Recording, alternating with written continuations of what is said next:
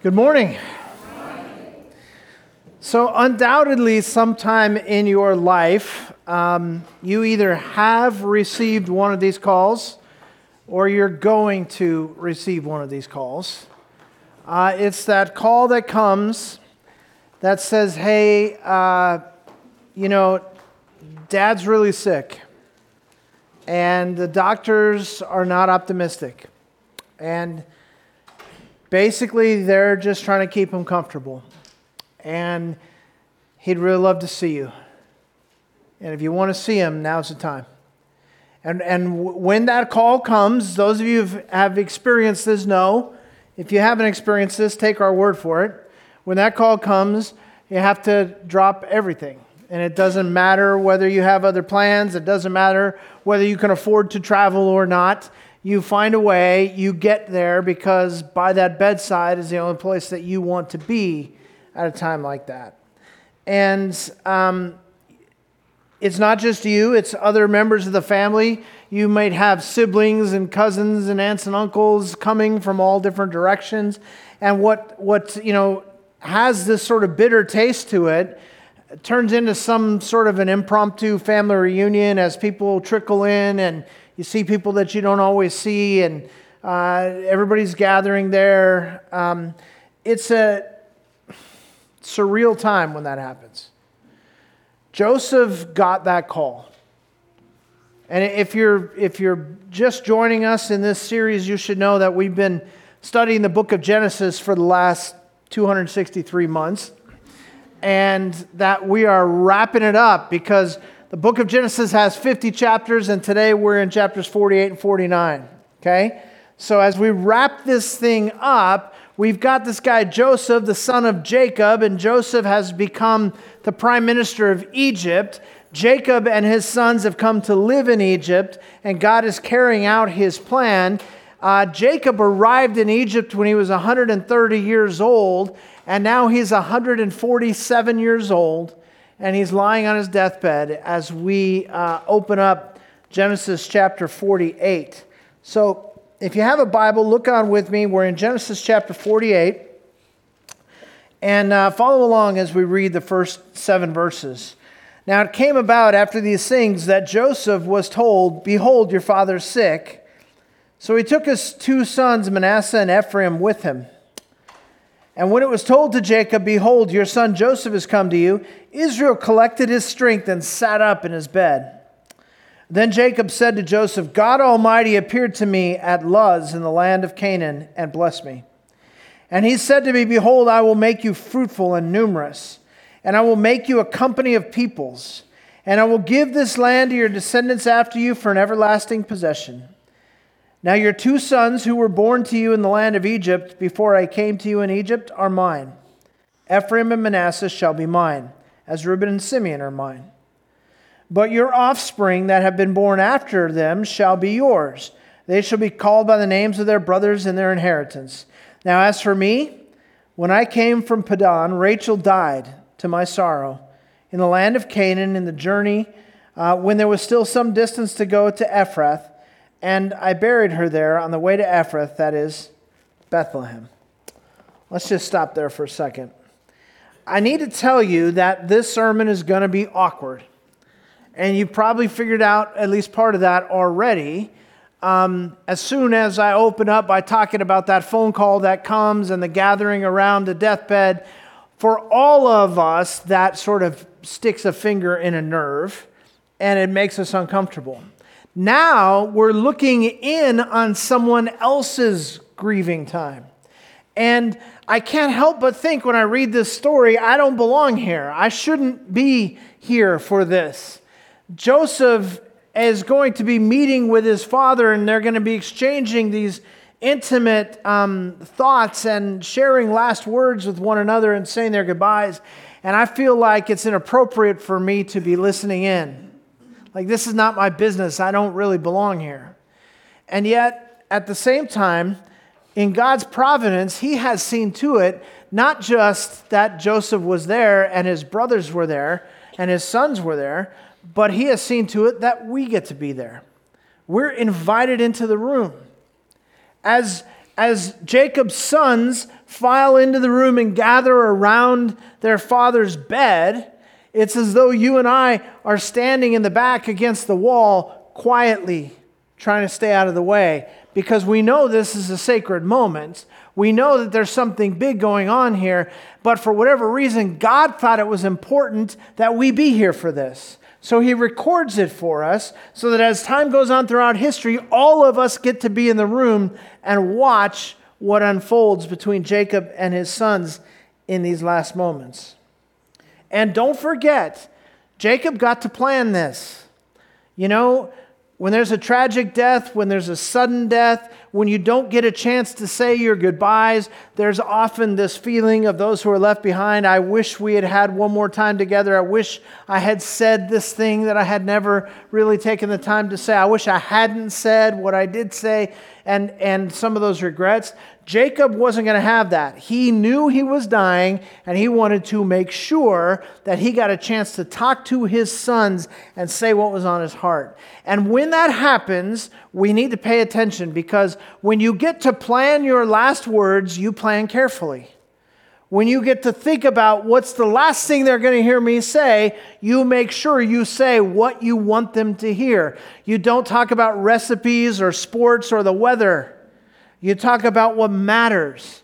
And so Jacob has called his sons together for this last meeting because he wants to talk about what matters.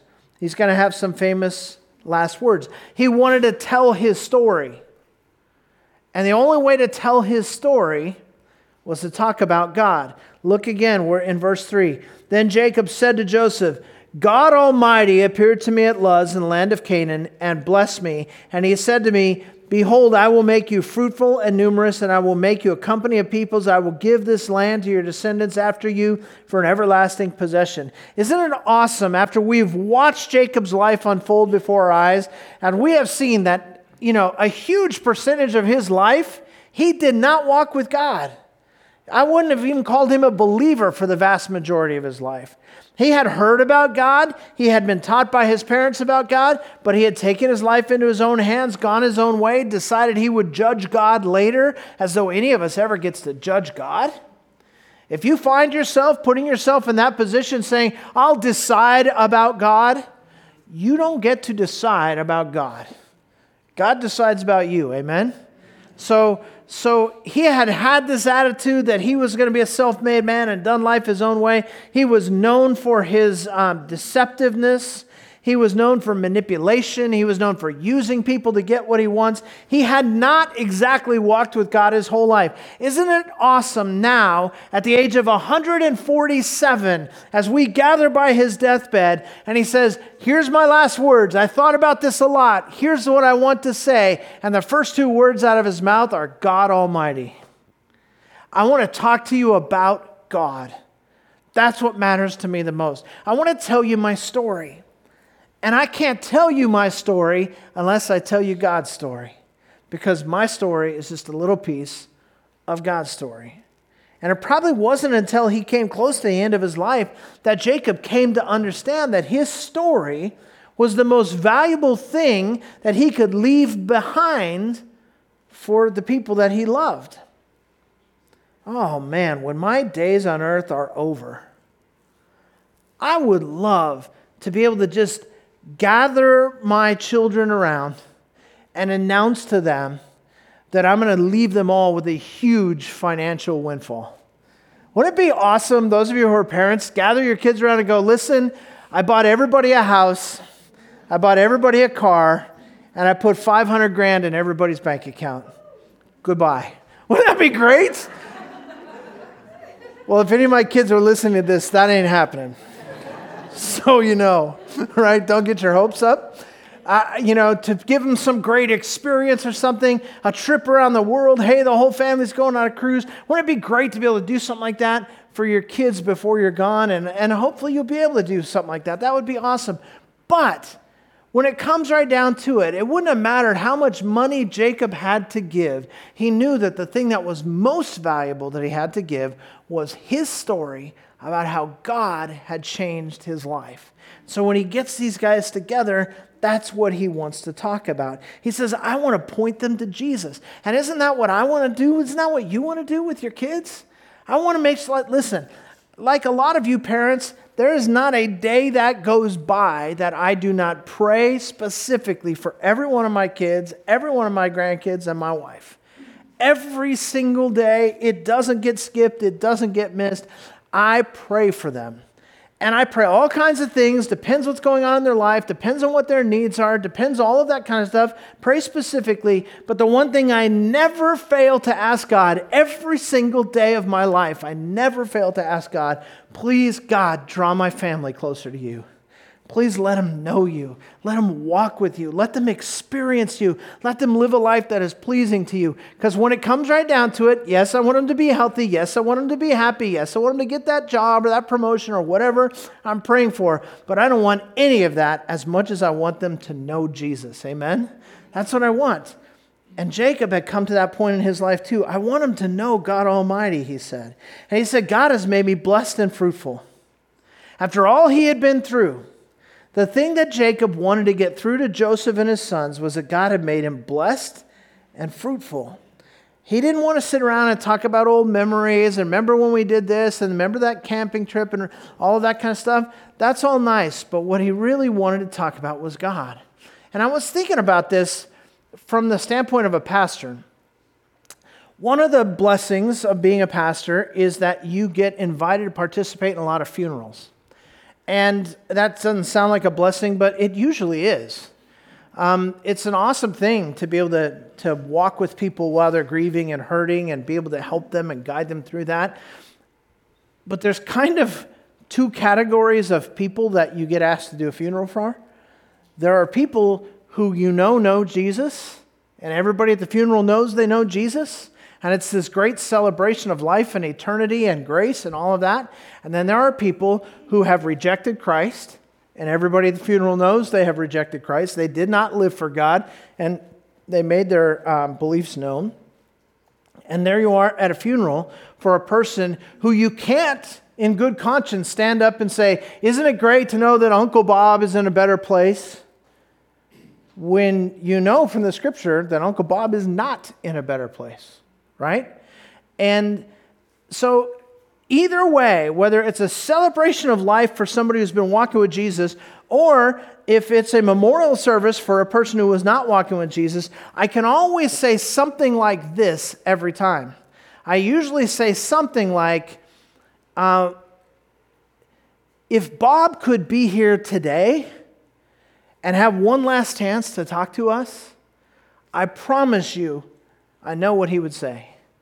He would say, take Jesus seriously. He would say, it's really true about God. He would say, that's what life's all about. And because if you're standing in the presence of Jesus and you get that perspective that we only strive for, that we only hope for, that we only read about in Scripture, that eternal perspective, and you go, oh my gosh, life really was about this long, and eternity really is forever, and heaven really is awesome, and this really is what life's all about, and all the stuff that I worried about and fretted over and all of that stuff means nothing. You would want so bad to tell everybody and go, listen, just turn your eyes upon Jesus. That's what it's all about. Right? And by the same token, if you're facing the judgment seat of Christ, you would want to go back to the people you love and tell them, oh my gosh, don't follow my path. You need Jesus. Just like the story of Lazarus and the rich man. He gets cast into the grave, and all he wants to do is go back to his loved ones and tell them, hey, follow God. But it's too late. Jacob had a chance before it was too late to talk to his loved ones about what mattered the most. And it apparently took Jacob a while to figure it out, but by the end of his life, he really understood it's all about God. That was his message as he wrapped up his life. And that is the message of the book of Genesis as we wrap up the book of Genesis this week and next. Now watch how this unfolds, right? Verse 5, now your two sons who were born to you in the land of Egypt, before I came to you in Egypt, are mine. Ephraim and Manasseh shall be mine, as Reuben and Simeon are. But your offspring that have been born after them shall be yours. They shall be called by the names of their brothers and their inheritance. Now as for me, when I came from Padan, Rachel died to my sorrow in the land of Canaan on the journey, when there was still some distance to go to Ephrath, and I buried her there on the way to Ephrath, that is Bethlehem. It's a weird saying. Your two oldest sons are mine. It's a strange thing to say. Just like my two firstborn, Reuben and Simeon, are mine, your two firstborn are mine. What he's saying is this: for the purpose of the inheritance, I'm adopting your two eldest sons. Your two eldest sons are going to have a share in my inheritance, just as if they were my children. And so I'm taking responsibility for their blessing. I'm taking responsibility for their inheritance. And so that's Manasseh, the firstborn, and Ephraim. And each of them receives an equal share, along with Joseph's brothers, of the blessings and the inheritance of Jacob. And that means in the promised land. We're talking about Abraham's promise, right? Abraham, Isaac, Jacob, and now the 12 sons, right? Now, it's a little confusing. You're like, wait, I thought there was only 12 tribes of Israel. There is. The tribe of Levi became priests and they were not given any land, okay? So they're scattered among the people and they're not given any land. And then you have Joseph, right? Have you ever noticed when you read a list of the 12 tribes of Israel, there's no tribe of Joseph? There's a reason. It's because there are two half-tribes, Manasseh and Ephraim, the sons of Joseph, get an equal share as the 12 tribes of Israel. Okay? So Joseph gets his inheritance through his sons, so to speak, which is kind of great because at this point, Joseph's way richer than his dad, right? So all this land that's coming, all this inheritance, Joseph is going to be dead very soon too. And this is going to go to his sons now. So that's what he's explaining. Joseph, you're the only one of my sons who's really walked with God. You're the only one of my sons who has been a blessing and to me. You've experienced the blessing and the promise of God. You're going to experience the inheritance of Abraham, Isaac, and Jacob. And you were not my firstborn, but you're going to be treated like my firstborn. You're going to get a double portion of everything through your first two sons. And I love that he adds this thing about Rachel and her death. It's as if he's saying, hey, and by the way, I loved your mom. I mean, till the day she died, I loved that woman. She was my heart. And to the point that I buried her, like she and I were one. I love that woman. And I was reading that, I'm like, why does he bring up Rachel and her burial and all of that when he's talking about this other stuff? It just seemed odd to me to emphasize Rachel. And I just thought, you know, how important this is. And this is a little tangent. It's not the point of the passage. This is something that jumped out to me. And I really want to speak, especially to those of you who have children or you're going to have children, especially if your children are still young. I really want you to get this. This is so important. You know what your children need from you? They need to know that dad loves mom and mom loves dad. That's what they need. I know that you think it's about soccer practice and college funds and immunizations and good grades and all of that stuff. All of that stuff pales in comparison to your kids being able to look at mom and dad and go, you know what? Mom and dad are madly in love. My parents love each other. When you get to see your parents and know that they love each other, as a kid, it just puts you in a place of security like no trust fund ever could. And so just a reminder, Joseph is an old man now, and still his father wants to make a point to talk to him about his mother and how much he loved his mother. We need to know that. Don't let it happen that as your kids age, and then they move on out of the house, and then you and your spouse turn and look at each other like total strangers. Because both of your lives have been about those kids the whole time, and you forgot to love each other. Don't let it happen. Because it'll happen if you don't make sure it doesn't happen. Your kids need to know that mom and dad love each other. Just a little side note, take it for what it's worth. Let's go on. Verse 8. When Israel saw Joseph's sons, he said, "Who are these?" Joseph said to his father, "They are my sons whom God has given me here." So he said, "Bring them to me, please, that I may bless them."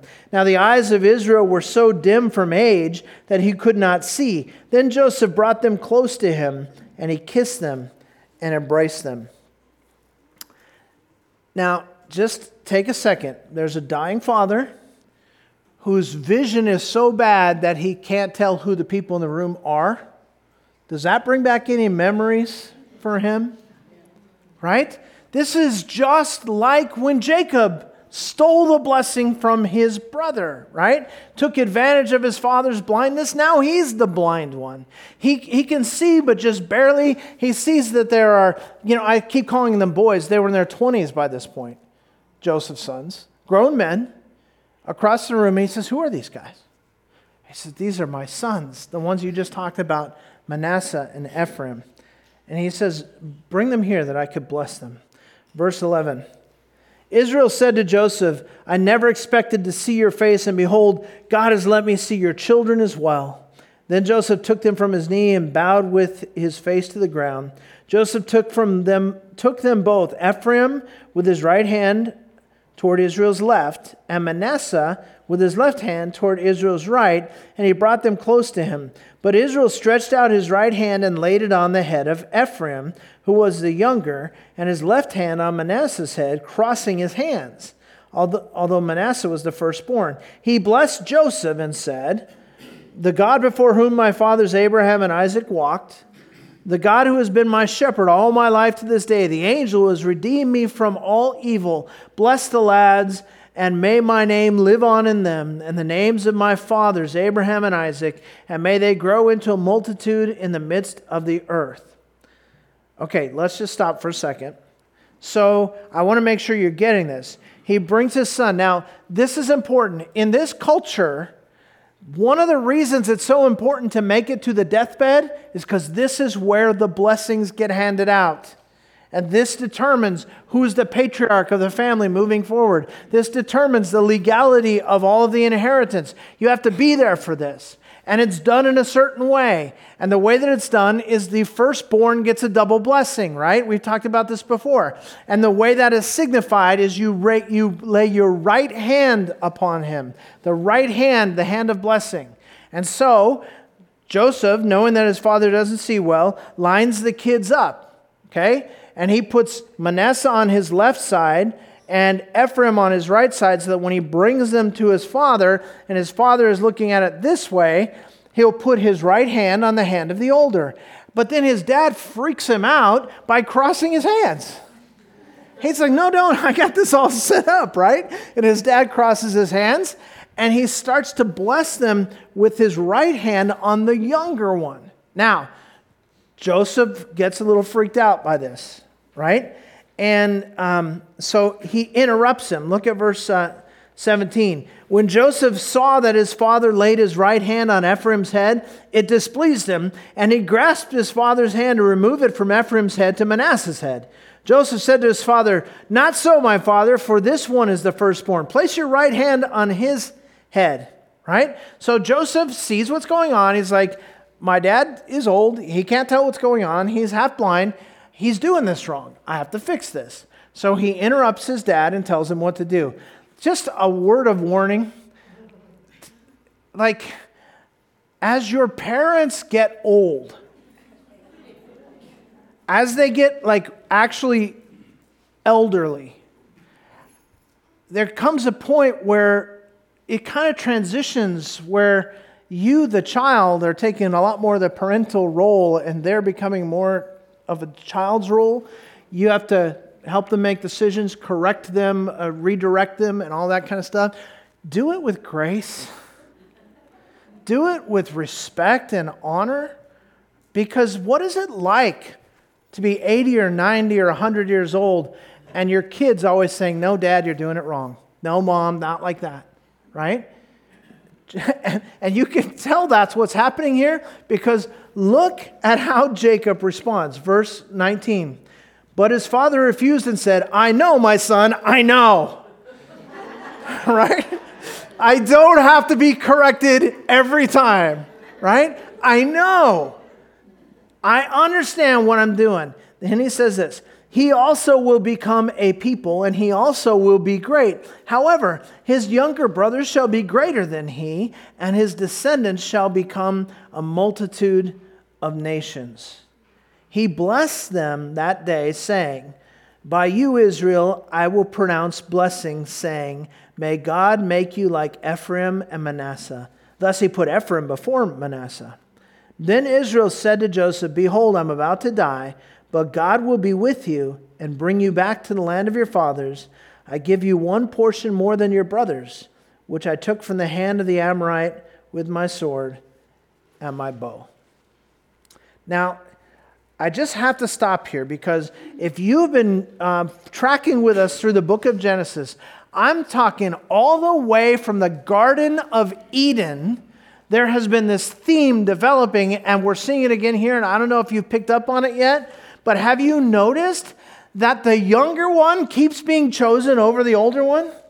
This is not, if that is so unusual in that culture. In the ancient Near East, it was simply never done that way.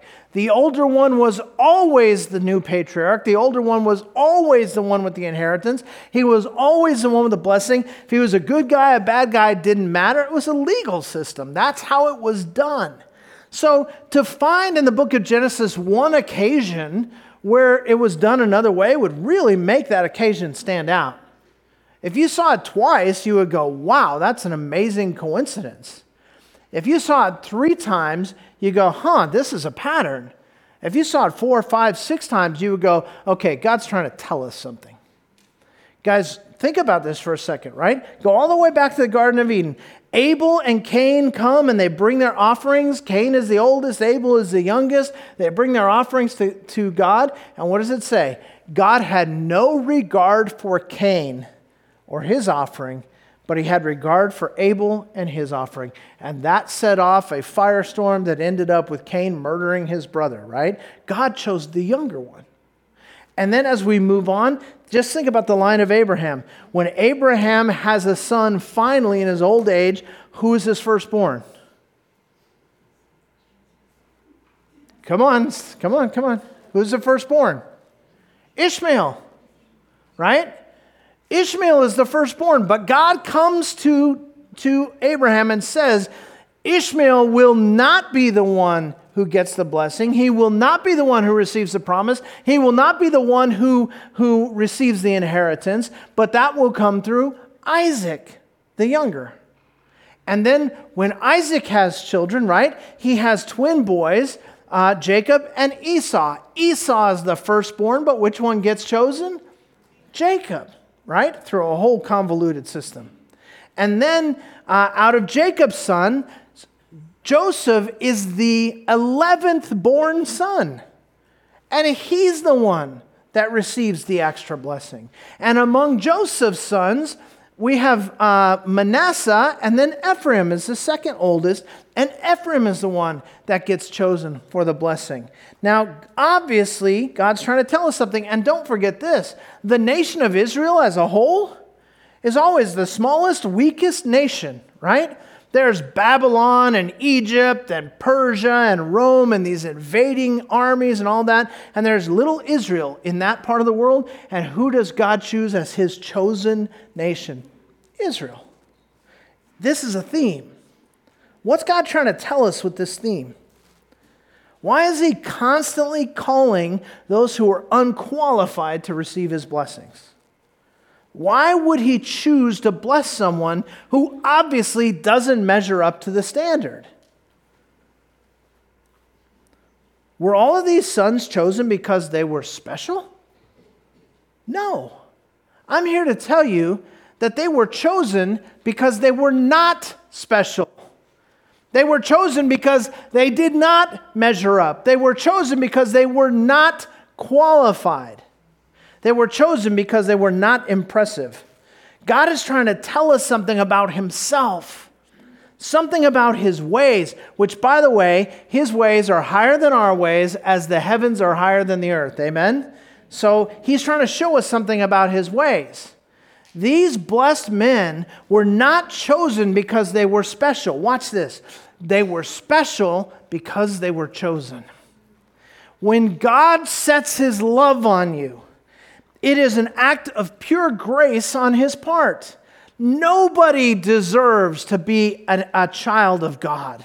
Nobody deserves the inheritance. The scripture says, all have sinned and fall short of the glory of God, and the wages of sin is death. Guys, every one of us is in the same boat. You might be a whole lot better than I am. You might do a whole lot better at following the rules. You might be a whole lot smarter. You might be a whole lot better looking. Chances are you are. But that's not what gets you favor with God. You know what gets you favor with God? God. He decides. He decides where to give his mercy. He decides where to pour out his grace. Remember Jacob and Esau. Romans 9 talks about this. It says, Jacob and Esau, when they were in the womb, before they had even been born, before they had ever done anything good or bad, God loved Jacob and rejected Esau. And I look at that and go, whoa, that is so not cool. That is so not fair. I do not get that. Like they didn't even get a chance to prove themselves. He just picked one to love and bless, and the other one didn't get loved and blessed.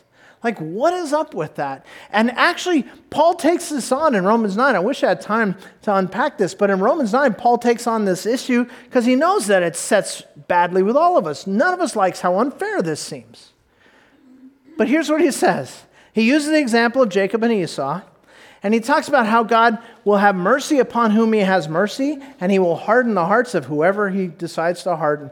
And again, I go, wait a second, that doesn't feel right. And Paul, anticipating my argument, says, but some of you will say, wait a minute, that's not fair. And here's my answer. This, you look it up, it's in Romans 9. Here's what he says. Here's the answer when we get all bent out of shape about how unfair this is. Here's what he says. Who are you to answer back to God, oh man? The end. He never explains himself. He never says, listen, there's something I know that you don't know. There's something about my fairness that you don't understand. Let me tell you how I go through this process of choosing. He doesn't tell us anything. You know what he says? I will have mercy upon whom I have mercy. He's God. And as God, he's always right. I don't know. I don't know why this grace, I don't know why this picture of blessing that those who don't measure up so often get chosen by God, except to say none of us measures up. And that's the point. He's trying to let us know, I don't care how far short you think you've fallen. I don't care how many times you've missed the mark. God says, it's through my love that you will be saved, not through your efforts. God's grace is amazing. He loves you. That's what makes you blessed. He loved Joseph, so he blessed him. He loved Ephraim, so he blessed him. That's our God. He has mercy on whom he has mercy. And that's good news for people like you and me because we're not worthy. So what a moment for Joseph and his sons to have these special interactions with Jacob right before he dies. While everybody else is waiting outside, it's just the three of them in with Jacob. But eventually, everybody outside gets invited in.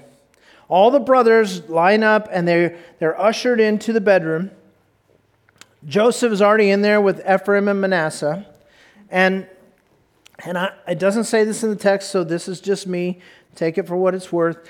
But I picture Joseph, after just having this great moment with his dad, this incredible blessing, right? And his brothers are being let in. I picture him just looking at his brothers, smiling and nodding, and just saying to them, without words, it's going to be good, guys. I just got blessed. You know, I know it's a hard day, but Dad's just about to do something great for you. So everybody come on in, right? So they come in for their blessings. Chapter 49, verse 1. Then Jacob summoned his sons and said, assemble yourselves, and I may tell you what will befall you in the days to come. Gather together and hear, O sons of Jacob, and listen to Israel, your father. Now, what he's going to do is he is going to call them by name and order of birth, and he's going to deal with each of them. And you can imagine how they must have been excited to finally hear, what does Dad have to say to me? You know, so many people have lived their whole lives just waiting to hear something good from their dad. And this is the moment They're going in and they're going to get to hear this blessing. Because remember, these boys grew up under Jacob when he was not walking with God. Like they learned from him how to be deceptive and manipulative and cowardly and all those things that we saw in him. But since then, he's become Israel. Since then, he's become a man of God. And now he wants to say to them, listen, I know you guys are grown. I know I blew it during your formative years, but there's some stuff I need to tell you. He says, I'm going to tell you what will befall you. And by the way, Genesis is a book of firsts. We've seen the first of a lot of things in Genesis. Today, right here in Genesis chapter 49, this is the first time in recorded history that God speaks prophetically through one person to another. This is a prophecy that he's about to give. He says, this is what's going to happen in your lives. And it's a prophecy, and every word of it comes to pass as we continue to read the story of the nation of Israel. So it's not just happy wishes. This is a prophecy. So Jacob's boys gather, and he starts with Reuben, who is the firstborn. Verse 3, Reuben, you're my firstborn, my might and the beginning of my strength, preeminent in dignity and preeminent in power. And Reuben steps up. And he takes a pose, sticks his chest out. Let's just say he stuck his belly out, whatever. At any rate, he just said, preeminent in power. You're the preeminent one. You're the firstborn. Let's do you first. And he steps up and he looks at his brothers like, all right, listen up, dudes. And then listen to verse 4. Uncontrolled as water, you shall not have preeminence, because you went up to your father's bed. Then you defiled it. He went up to my couch. Remember? You guys remember this? This goes back to Genesis 35 when Reuben was mad and he was disrespecting his father and he wanted to get his way and he wanted to dishonor his father. And so he went and slept with his stepmother. And the language in Hebrew tells you that it wasn't a one-time thing. There was an affair. He slept with his stepmother in order to shame his father. And all this time he thought his dad never knew. And he comes to get his blessing. And here's what he's told. You're out. No blessing for you. You're not preeminent. You're no longer the firstborn. Oh, that's not what I was expecting to hear. Okay, he steps back. And then he calls, remember the order? Next is Simeon, then Levi, right? Verse 5. Simeon and Levi are brothers. So he calls Simeon and Levi together, which I just got to tell you, as somebody who grew up with a brother, you know you're in trouble. Right? If you just call one, it's cool. But if my dad ever shouted down the hallway, Eric and Doug, get out here, we were toast. We knew it. Right? We just look at each other, start crying right then. We knew it was, right? Because we got in some trouble together, right? And so he goes, Simeon and Levi, they come forward together. They just heard what happened to their older brother. So they're shaking a little bit, right? Simeon and Levi, here we go. Their swords are implements of violence. Let my soul not enter into their counsel. Let not my glory be united with their assembly, because in their anger they slew men, and in their self-will they lamed oxen. Cursed be their anger, for it is fierce, and their wrath, for it is cruel. I will disperse them in Jacob and scatter them in Israel. Remember? We just go back a few chapters, Genesis 34, their sister had been defiled. They got all upset. So they used the covenant of God, the sign of God's love and grace. They used it as a weapon for murder. And they had those guys get circumcised. And when they couldn't fight, they went in and wiped out the whole city. Remember that? Their swords, their anger. And he says, basically, I'm going to have nothing to do with you, because of your anger. You have the one guy who's sexually perverted. You have the other guy who has anger and violence issues, the other two guys, right? Just think about how different our world would be if there were no men with sexual perversion or anger and violence issues. It's a big deal. And Jacob knows it's a big deal, and he calls it a big deal. And he says, you're out. Next comes Judah. Now, if you're Judah, you know how it works in the chronology. You're trying to find the back door at this point, aren't you? Especially because remember Judah, I think it was chapter 38 of Genesis. Remember Judah slept with his own daughter-in-law and that whole sordid mess, and his sons were raised up ungodly. Like, Judah was a mess. In fact, I had a slide up here when we were in Genesis 38, and it said in big letters, Judah was a dirtbag. Remember that? So that's Judah, and he just saw what happened to his 3 older brothers, and he is sweating bullets. And his name gets called, and you just go, oh my goodness, what is he going to do to Judah? Look at verse 8. Judah, your brothers shall praise you. Huh? Your hand shall be on the neck of your enemies. Oh, that sounds okay. Your father's sons shall bow down to you. Judah is a lion's whelp. From the prey, my son, you have gone up. He couches, he lies down as a lion, and as a lion, who dares rouse him? The scepter shall not depart from Judah. That's a sign of royalty.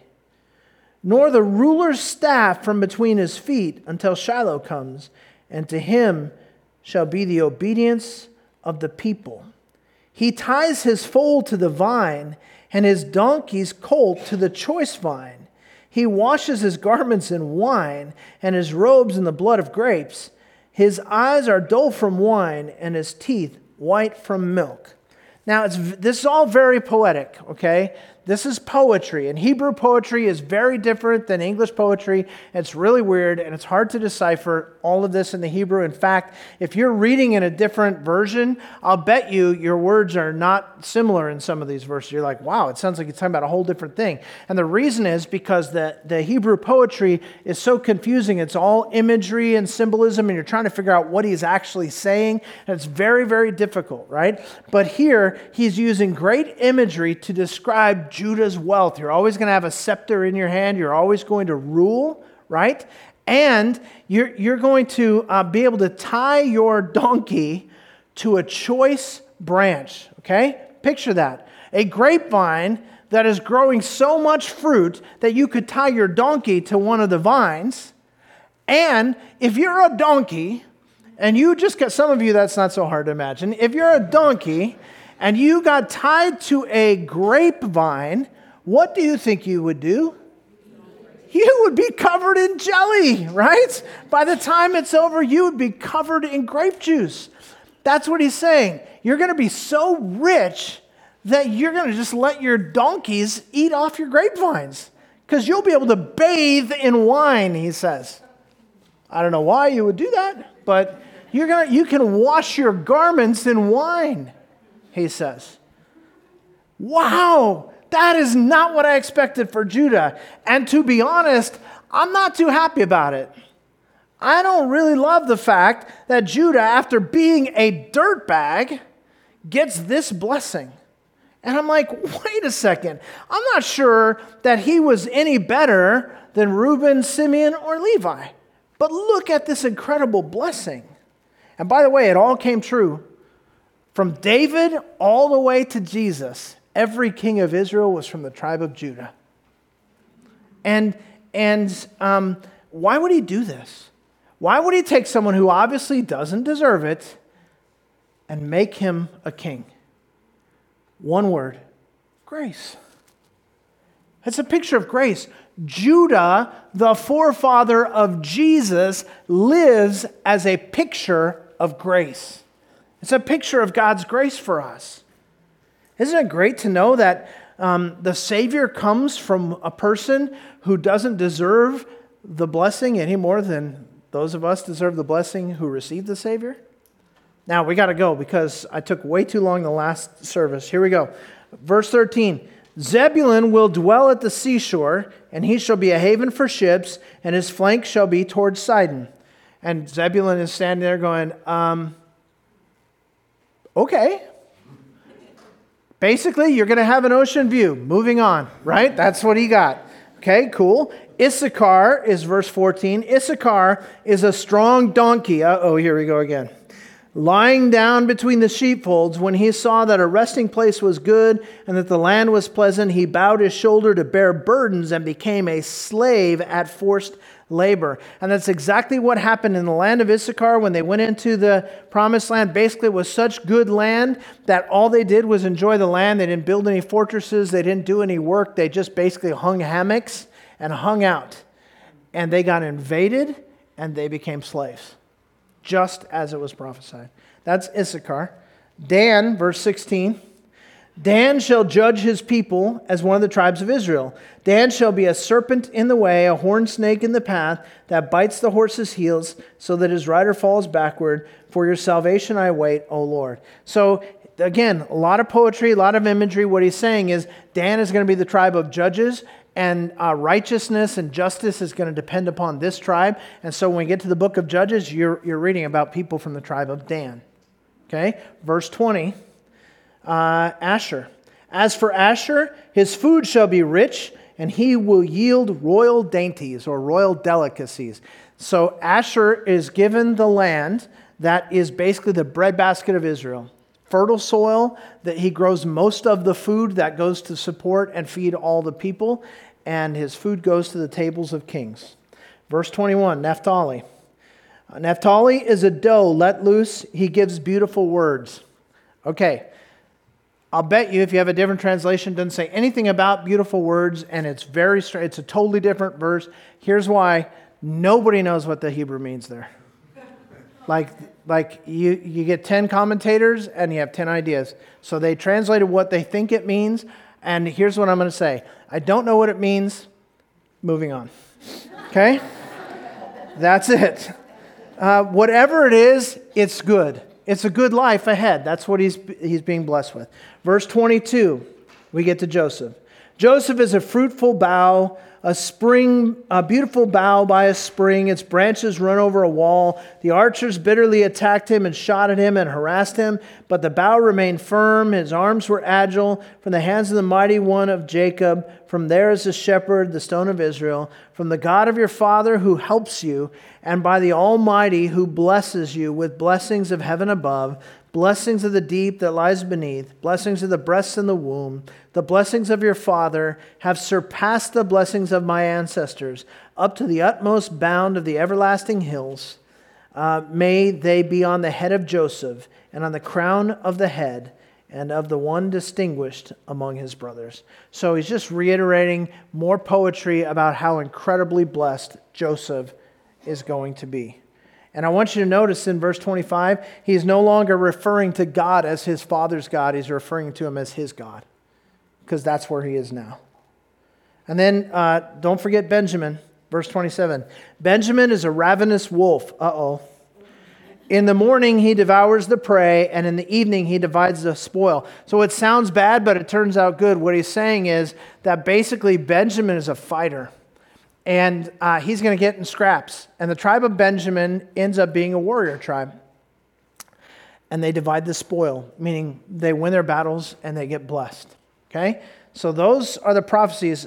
And after all the prophecies, he makes arrangements to be buried with his fathers. Verse 28. All these are the 12 tribes of Israel, and this is what their father said to them when he blessed them. He blessed them every one with the blessing appropriate to him. Now some of you are like, those didn't all sound like blessings. They were appropriate. Okay? They got the appropriate blessing. Verse 29.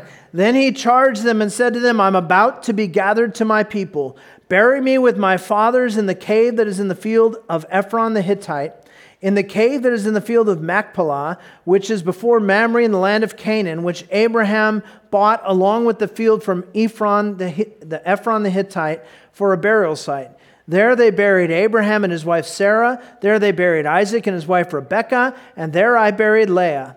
The field and the cave that is in it, purchased from the sons of Heth.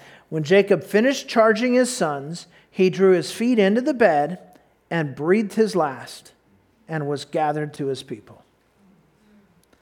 So the last thing he says is to make arrangements for his burial. And I say, why would you not just be buried in Egypt? We're going to find out in the next chapter that when they heard that he died, Egypt declared a time of mourning as a nation. For 70 days they mourned for this guy. Why not just be buried there? They would have given him a pyramid. Really? He would have had a monument. He would have been buried like the great kings of Egypt. Or why not be buried in Bethlehem next to Rachel, the love of his life? He goes, no, I don't want to be buried in Egypt. I don't want to be buried in Bethlehem. Where I want to be buried is in the promised land where my fathers are buried, Abraham and Isaac. I want to be buried with my fathers. Why? He was identifying himself with the faith of his fathers. He was saying this is no longer going to be about the God of Abraham and Isaac. This is going to be about the God of Abraham, Isaac, and Jacob. Their faith is my faith. I know I've wandered, I know I've struggled, I know I've stumbled along the way, but I'm 147 years old and God has given me clarity, and I understand now better than I've ever understood before that nothing matters as much as God Almighty. I want to be associated with Him. I want to be associated with the promise. I want to be associated with my fathers. That's my faith. That's my God. And when he said all that he needed to say, he just laid back in the bed and died peacefully. And his sons would live on and face the consequences of their choices, and their lives would include more challenges and more blessings, and so it would be with their offspring, and the generation after that, and the generation after that, and the generation after that. And as you just turn the pages of history and you just keep turning and turning and turning, finally you come to 2019 in Southern California, and we are living with the same issues that they're living with there. If you fast forward the story, you end up here with a bunch of knuckleheads who can relate to this guy's story, right? Who would say, you know what, I have my share of really shameful history. I have my share of times when I really didn't understand what God was doing and I tried to take matters into my own hands. I have fallen in the same pit more times than I would like to admit. I have struggled with my faith. I have doubted. I have wondered. I have tried to take matters into my own hands. And yet what I have found is there is nothing and there is no one who is more valuable and more significant in my life than God Almighty. That's the legacy. That's the story. That was his legacy. He said, I want to tell you my story. And he couldn't tell his story without telling God's story. He began with God Almighty, and he ended with bury me with my fathers, because that's my God.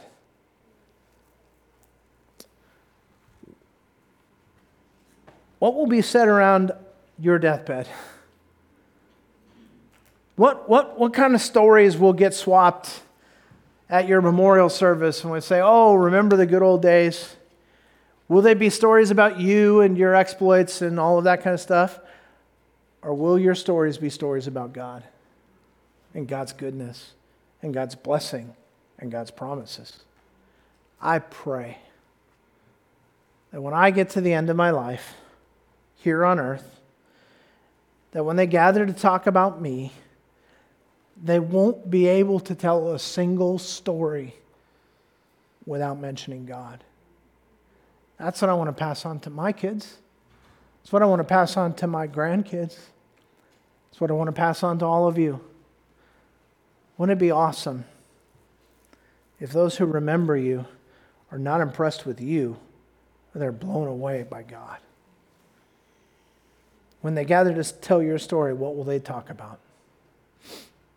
I pray they won't be able to tell it without talking about God. Let's stand and pray together. God, we want to thank you on this day for meeting us where we are, for not insisting that somehow we meet some standard before you would reach out to us, but you have made it possible for us to know you through the blood of Jesus Christ. It's nothing but grace, God. We can't take any credit. We can't take any honor. It's just a privilege to know you. Thank you for your grace. Thank you for your goodness. Thank you that you've invited us into your story. God, help us to walk in such a way that when people see us, they'll be blinded by you. We ask it in Jesus' name. Amen. Okay, I need 2 more minutes, so sit down because there's a couple things I